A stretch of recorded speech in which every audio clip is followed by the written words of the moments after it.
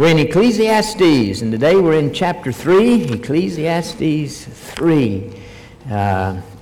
Ecclesiastes, of course, is written, humanly speaking, by Solomon, but we've emphasized Solomon's authorship, but we haven't emphasized too much because of the context so far. But remind ourselves that this is an inspired book of the Bible, and this is God's message to us. And so God is speaking to us through this book. He's saying to us, you cannot find joy and purpose, peace and meaning in the things of this world, as good as they may be.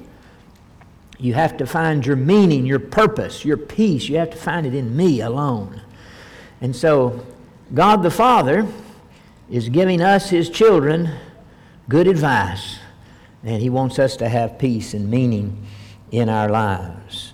Before we read a few verses in chapter 3, turn back over to chapter 1. Let's pick up the theme and the important introduction, verses 1 through 3. The words of the preacher, the son of David, king in Jerusalem. Vanity of vanities. Vanity means emptiness, meaningless. Vanity of vanities, saith the preacher. Vanity of vanities, all is vanity, all is empty, all is worth nothing. And that word vanity, you may remember, is in this book 38 times. Emptiness, meaningless. And then he says, verse 3, what profit hath a man of all his labor which he taketh under the sun? That phrase, under the sun, that phrase is used 27 times, under heaven 3 times. So 30 times God gives us really the key to understanding this book. All of that emptiness, all of that meaningless is under the sun. That is, if you just live as though God doesn't exist, if you just lived an earthly life, then it's all vanity. It means nothing because we were created to have a relationship with our Father. And that's what brings meaning to life. And so he uses that phrase over and over again, under the sun. I said to you last week that, Solomon keeps saying one generation passes and nobody remembers you, under the sun. And I said to you last week that though my grandchildren know me well, their grandchildren will not know me, and they probably won't even know my name. That's something to think about, isn't it? We live, we die, and over a period of time, people forget we existed. Now that's under the sun. That's true. That's under the sun. But think about if you take God into account and you consider over the sun, you consider heaven. One day in heaven, my grandchildren will get to introduce their grandchildren to their grandpa. And I'll get to introduce my mom and dad to all of them. And it's going to be a glorious thing. That is when you take God into account and not just live as though you're under the sun and have that kind of attitude. So anyway, there's, again, some important words. Turn to chapter 3 now. It says, to everything there is a season and a time to every purpose under heaven. A time to be born and a time to die. A time to plant and a time to pluck up that which is planted, or reap that which was planted. A time to kill and a time to heal. A time to break down and a time to build up. Father, speak to us through your word, through this great passage, I pray, in Jesus' name. Amen. Amen. Pete Seeger wrote a song in the 1950s that he entitled, To Everything There Is a Season. It was based on Ecclesiastes chapter 3. In 1965, the Byrds sang that same song, and they changed the name to Turn, Turn, Turn. They added that to the song, those 3 words. And in that same year, before the year was out, it was number 1 in the USA on the pop charts. It started out as a folk song, and then when the Byrds sang it. It was kind of a folk / pop song, and became number 1. Based on Ecclesiastes chapter 3. Turn, turn, turn. How many of you are familiar with that song? Oh, that's most of you, huh? For those of you who can't quite remember it, we're going to play just a little bit of it. Let's play that, just a little segment of that. I want you to listen to the words now and think about what we just read.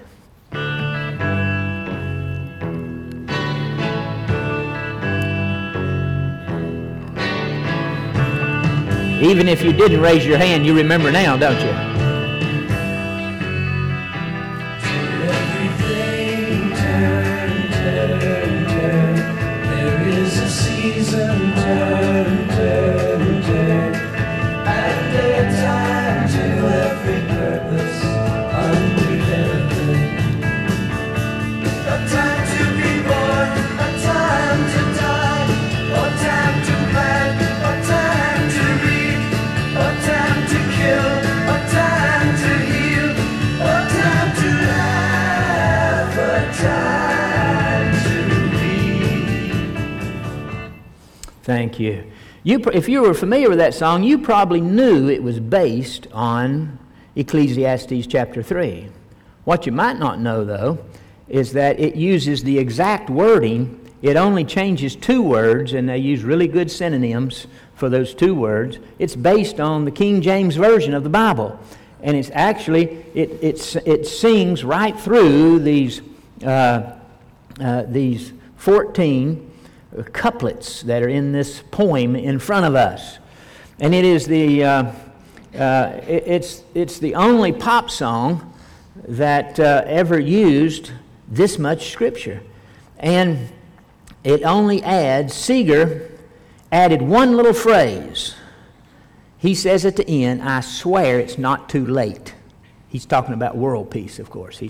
I swear it's not too late, world peace. And then he added the word turn, which is repeated several times through it.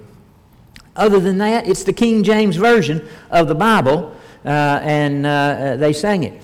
Seeger recognized the beauty of this poem that was written 3,000 years ago, and it struck a chord in the hearts of people, and it became number 1. So this is a beautiful poem within a poem. The whole book's poetry. This is a poem within a poem.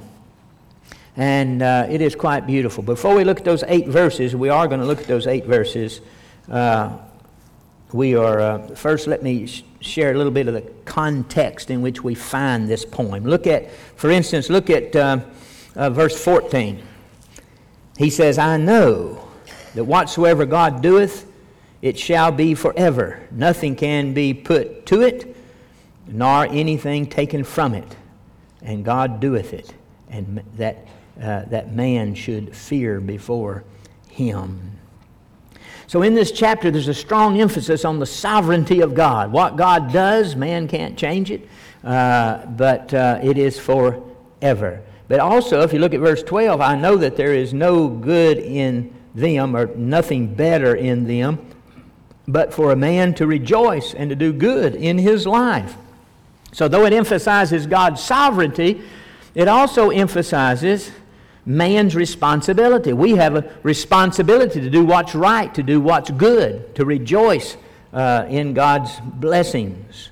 And then one more verse, that is verse 11. We're kind of backing up towards those first 8 verses. Verse 11. He hath made everything beautiful in his time. Everything beautiful. The word beautiful there has the same idea as our English word, beautiful, but it has a little more added to it. And the Hebrew word there means not only beautiful, but in the aesthetic sense, it means appropriate, fitting, right, proper. And so all of these things that he's mentioned up here, those half of them are negative, half of them are positive. There's 14 couplets or opposites, and but none of them are sin. That's an important thing to get clear when you start. Everything here in these season and time is beautiful beneficial, for good. Maybe not good at the moment, but for good in the long run. He can bring something beautiful out of ashes. We all know, of course, the New Testament teaching of Romans 8:28. He can work all things together for our good. And so that is the idea in this beauty here in verse 11. So, even though he names 28 activities, he names nothing that is sin. Think about it. He doesn't name adultery. He doesn't say, there is a time and a season for adultery, or for lying, or for cheating, for robbing someone, or any kind of sin. There's not a season for that. And so all the seasons he mentions here have, in some sense, are good and can be made beautiful. With that in mind, let's go back now and look at verse 1. He says, "For everything there is a season and a time for every purpose under heaven." The word purpose, it means purpose, but it also in the Hebrew means an idea of activity. For every activity, purpose with an activity, there is a season and a time in life. We all go through seasons of life, and that's very evident to those of us that have been around a pretty good while, those seasons of life. But then notice the two words, time.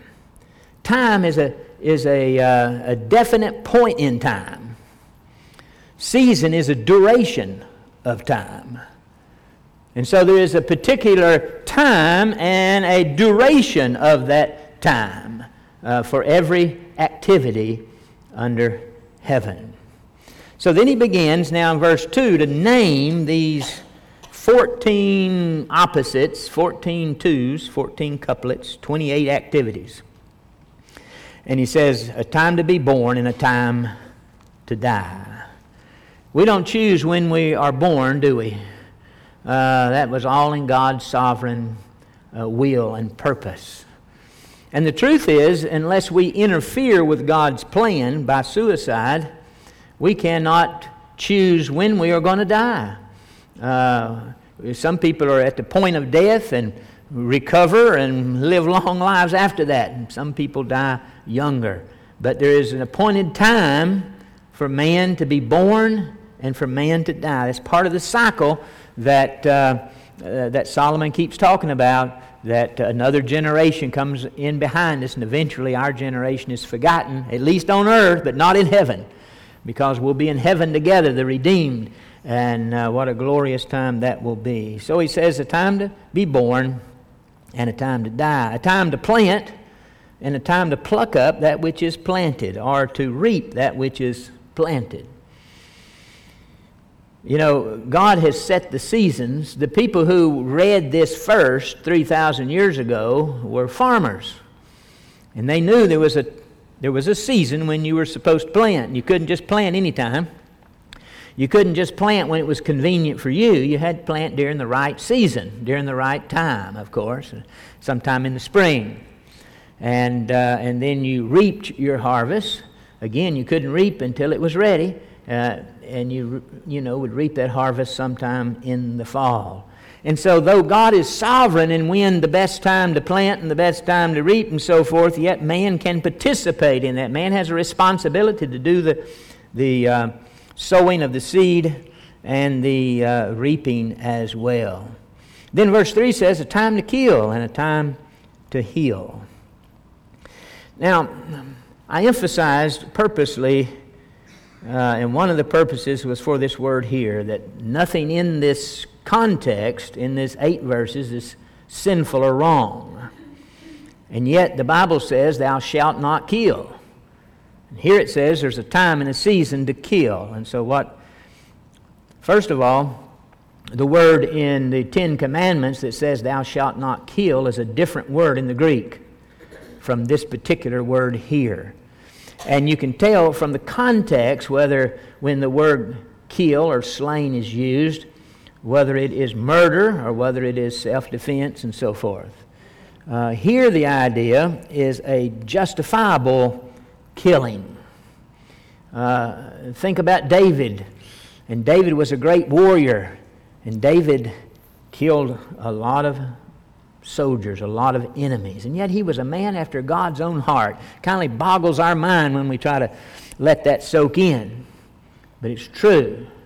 There is a time to kill, as frightful as that sounds. Somebody comes into your home with the intent of hurting your family, and you have the ability to do so, you might discharge a weapon. You might shoot someone. You might hit someone with a ball bat. You may have heard just this past week somebody broke in a home and there was an 11-year-old boy there, and the 11-year-old boy found a machete and struck the man in the back of the head, and the man had to go to the hospital. The boy was defending himself. So there is a time to kill in that sense, when it would be appropriate for the protection of your family and for the protection of life. It would be appropriate in the execution of criminals. The Bible talks about execution, and that's not to be done by one person like revenge, but it's to be done by the government after a trial and so forth. Capital punishment. That's a time to kill. Another thing is during the time of war, and that really fits David's situation. Now, war is going to be spoken of later, but then it's more about the war itself and the nations. Here, the idea is the individual who kills. And so at a time of war, people kill. You know, war is a terrible thing. I hear people sometimes say they're anti-war. Well, so am I. So is everybody else. Nobody likes war or loves war, wants war. Sometimes it's necessary, though, to protect the innocent. But war is a terrible thing. In America, sometimes we send our boys away from home and they may be killed themselves, or maybe they kill someone else. But if it is in a war, as it was with David, there is a time to kill. And then there's a time to heal. If somebody was to sneak into my home and with the purpose of hurting my family, and I had to shoot someone, I would be devastated. You know, I wouldn't be, oh, well, it was his fault, it shouldn't have come into my home. No, I'd be devastated that I had to take a life. It'd be a terrible, terrible thing. And I would need a time of healing from that trauma, from what I went through. We send our boys out of the country, and sometimes they have to kill someone. And it takes time for healing. It takes a season of healing. And sometimes they don't get the help they need. And sometimes that healing doesn't come to them as it should. And it's a sad, tragic thing. I think the statistic on suicide for veterans today is 20 suicides a day by veterans. And that's a great tragedy. I think anything we can do to help veterans and those organizations that help and aid veterans is a wonderful thing to do. Well, a time to kill and a time to heal, a time to break down and a time to build up. Sometimes, you know, Karen likes HGTV. And there's those guys on there, when I'm watching it with her, those guys on there, they love demo day, they call it, you know. They go in with hammers and crowbars and they tear a house all to pieces. I don't like tearing stuff up myself. And when I watch that, I'm thinking, oh man, I wouldn't want to tear stuff up. But they love it, you know. That's a part of the process. Stuff has to be torn down before it can be rebuilt. So there's a time in life to tear down. Now, there are hundreds of applications for these 28 activities. You ought to go home and see how many you can come up with on some of them. Certainly, I can't try to give you hundreds for each one, but you can see how that would apply in many, many ways, breaking down and building up. A time to weep when life brings hardships and trouble, broken hearts, broken families. There is a time to weep, and there's a time to laugh as well. I think God's people ought to do a little more of that, laughing. I think as the writer of Proverbs said, it is a medicine for the soul. And so there's a time to laugh, and there's a time to mourn, and there's a time to dance. To mourn, when we lose our loved ones, we mourn. And a time then to dance, to celebrate. Now, in the Bible, dancing is mentioned a lot, but in the Bible, dancing is not a man and a woman at a honky-tonk. All right, let's get that clear. The Hebrews, they danced, and you didn't dance with a partner. You danced to the Lord. It was an act of worship and praise, and you got your whole body into it. And so there's a time to celebrate, to dance before the Lord, and to give Him great praise. And then there's a time to cast away stones, and a time to gather together, gather stones together. In the Holy Land, there's an awful lot of stones. When you go for a guided tour there, it's possible the tour guide will say something that's pretty common, and that is that God gave an angel stones to spread all across the world. And when he got to Palestine, he tripped and dropped them all in Palestine. It kind of looks that way. Stones. So there's a time to remove stones. You know, if you're going to plant a garden, you've got to get all the stones out of the garden. So there's time to get rid of those stones. And then if you're going to build a house, what do you build a house out of in Palestine? You build it out of stones, what you have. Not much wood. You don't build much out of wood. You build out of stones, at least in biblical days. And so there's a time to gather those stones to build a house. There's a time to get rid of those stones so you can plow your field. There's a season and a time. And you can see, you're probably thinking already, many applications for gathering stones and getting rid of stones. And then the second part of verse 5 says, a time to embrace and a time to refrain from embracing. In the Middle East, they hug a lot. And, you know, we hug around here because we're family, brothers and sisters. There's a time, the idea I think here is there is a time in which to make friends. But there is a season and a time when you want to be careful and you don't want to embrace someone and make a friend because of who they are, what they've done, or something along that line. So be wise with your relationships. And then he says, and a time to get and a time to lose. This is one word that Seeger's song changed. This one word here, instead of get, it says gain, a time to gain and a time to lose. And we know that in life we accumulate things and sometimes we lose things.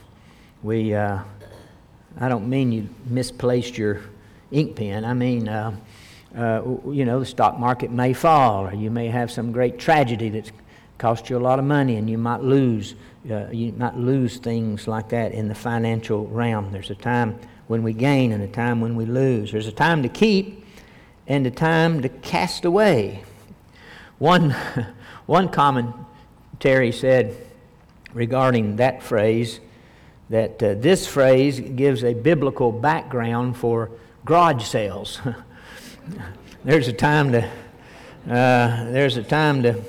gain, and then there's a time to cast away, time to keep, and then number 7, a time to rent and a time to sow. You know, in biblical days when people were struck with terrible news, the death of a loved one or something like that, they ripped their clothes as a sign of grief and sorrow and pain. They ripped their clothes. So there's times when we as God's people go through terrible pain and sorrow. We lose loved ones and our hearts break and we weep and we rent, we tear.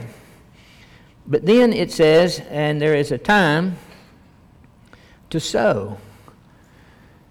Somewhere along the line, there will be a season of healing when we sew our clothes back together, symbolically meaning we have some healing and we can go on after a terrible situation.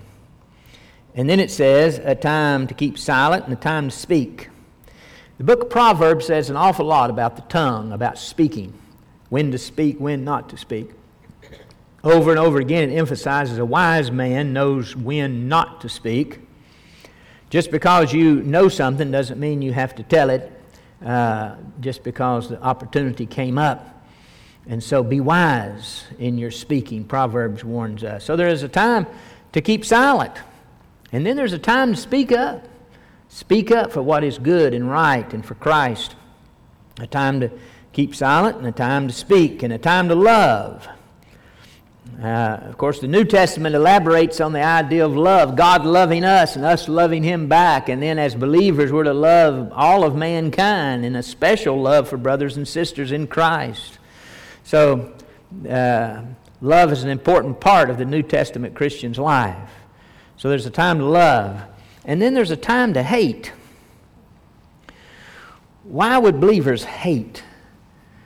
Dr. Miller, I would guess 2 years ago maybe, Dr. Miller was preaching, and one point of his outline was something about believers should hate correctly or something like that.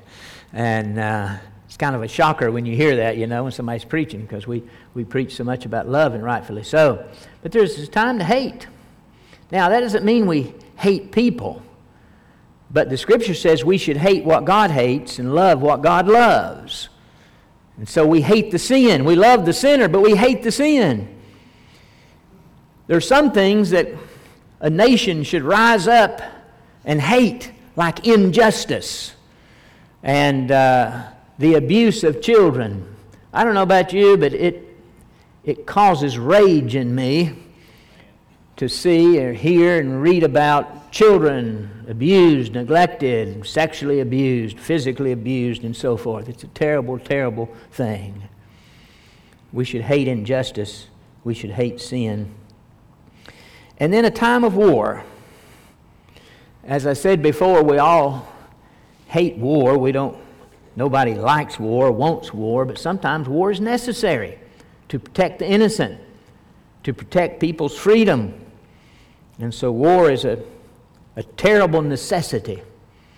And there is a season when even a war can be beautiful because of what it accomplishes and what it does and the people it saves and the people that remain free. So there's a time of war and a time of peace.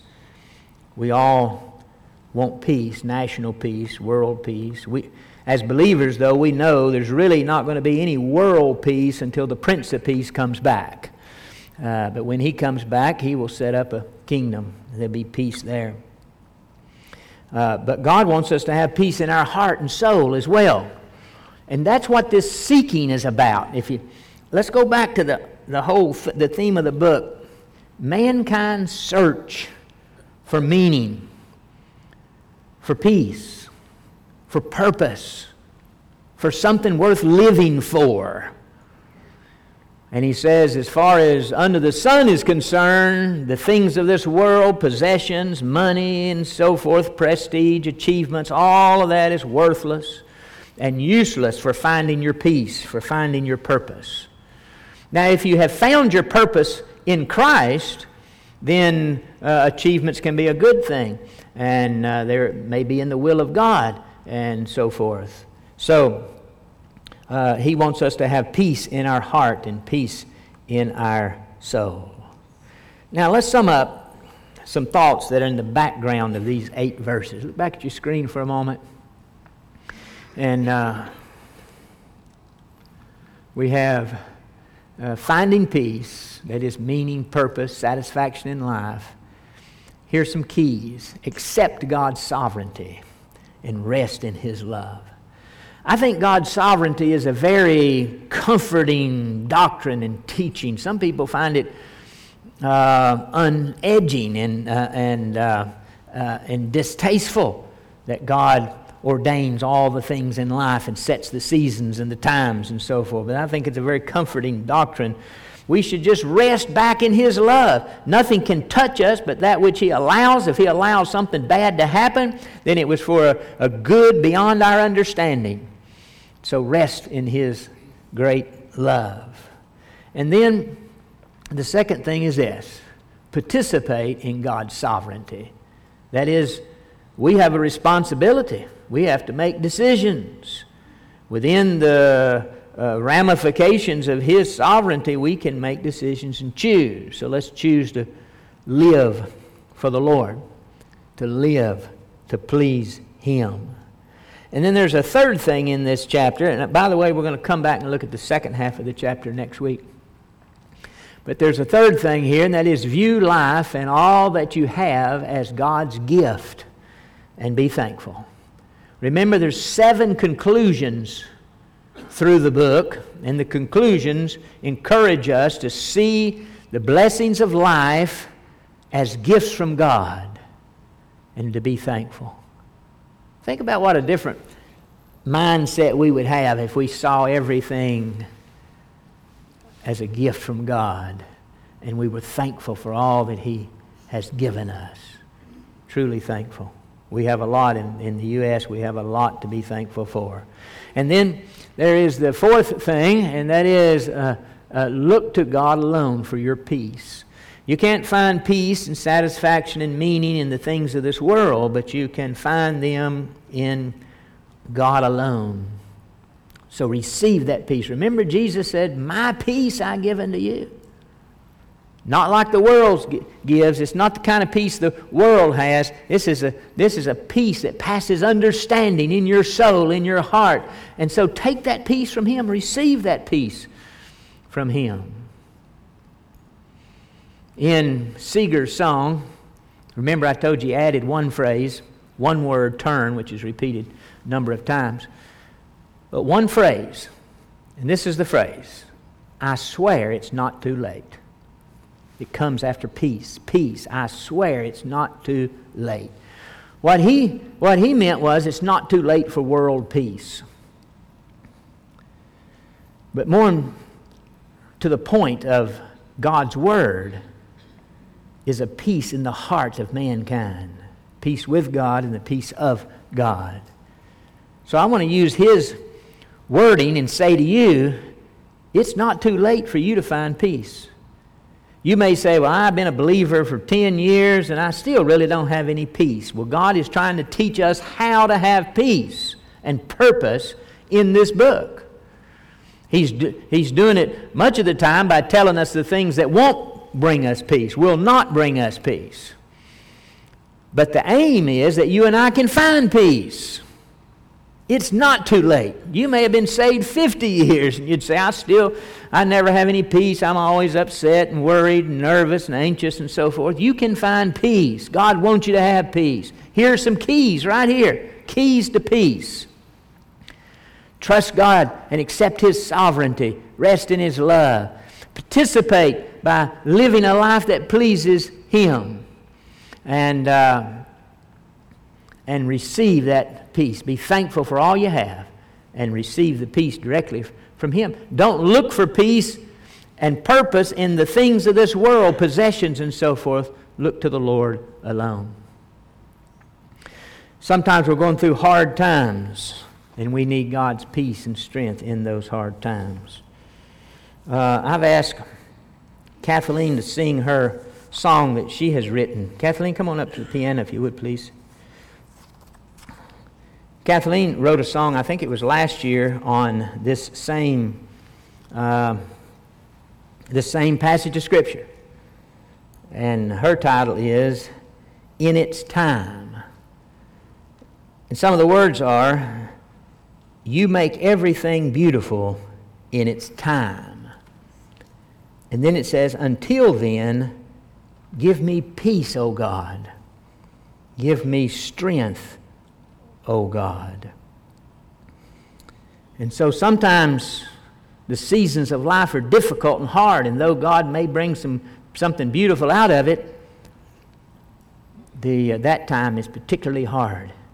We need to cry out to the Lord for His peace and His strength. This is a beautiful song, and Kathleen's going to sing it for us. Kathleen? I'm playing guitar. Oh, you're playing guitar. Okay. Very good.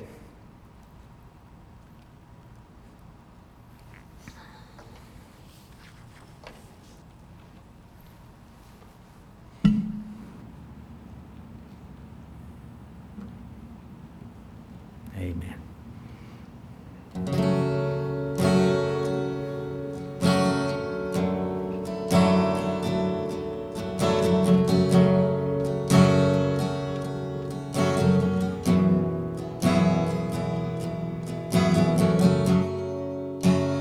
Life and death, weeping and laughter, mourning and dancing, silence and speaking.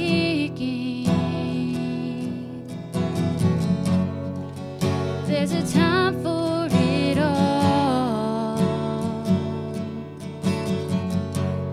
You make everything beautiful in its time.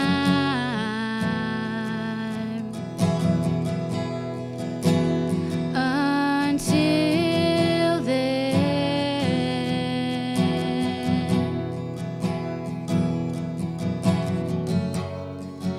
give me peace, oh God.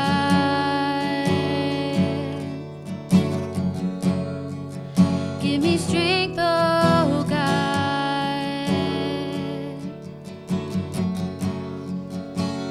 Help me see you're in control.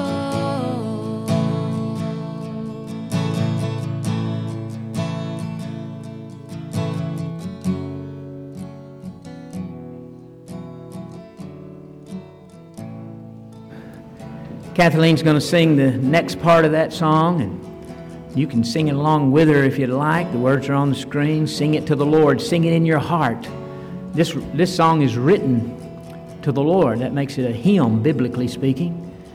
And so sing it to the Lord in your heart. If you want to sing it out loud, sing it with her. If you'd like to come for prayer, we invite you to come. Let's sing. Reaping and sowing, destruction and building, loving and leaving, searching and ceasing. There's a time for it all. You make everything beautiful in its time. Until then,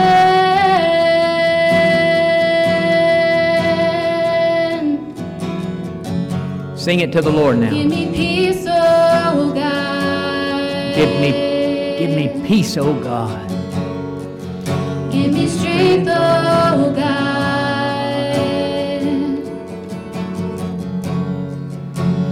Help me see you're in control.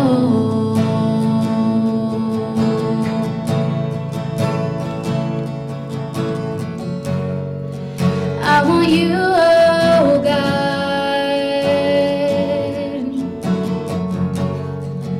Only you, oh God.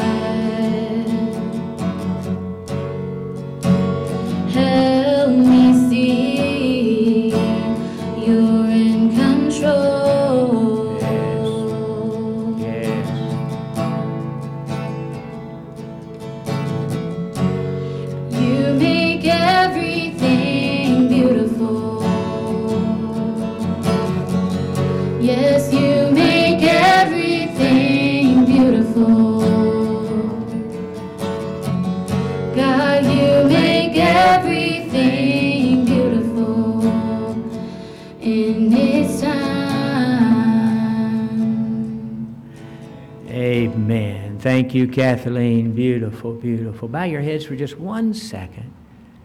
And if today you would say, Pastor, as we close in prayer, pray for me. I need God's peace. I'm going through a difficult time. I need His peace and His strength, and I need to see again that He is in control of all of life, and I need to rest in that truth and in His love. If that's your prayer this morning, would you slip your hand up all over the building? Anyone? Yes, many hands. God bless you, each one. God bless you. Father, thank you for our time together. Thank you for the truth of this beautiful chapter, beautiful words. And I pray that you'll teach us to find our peace in you, to find our strength in you, and to rest in your sovereign care.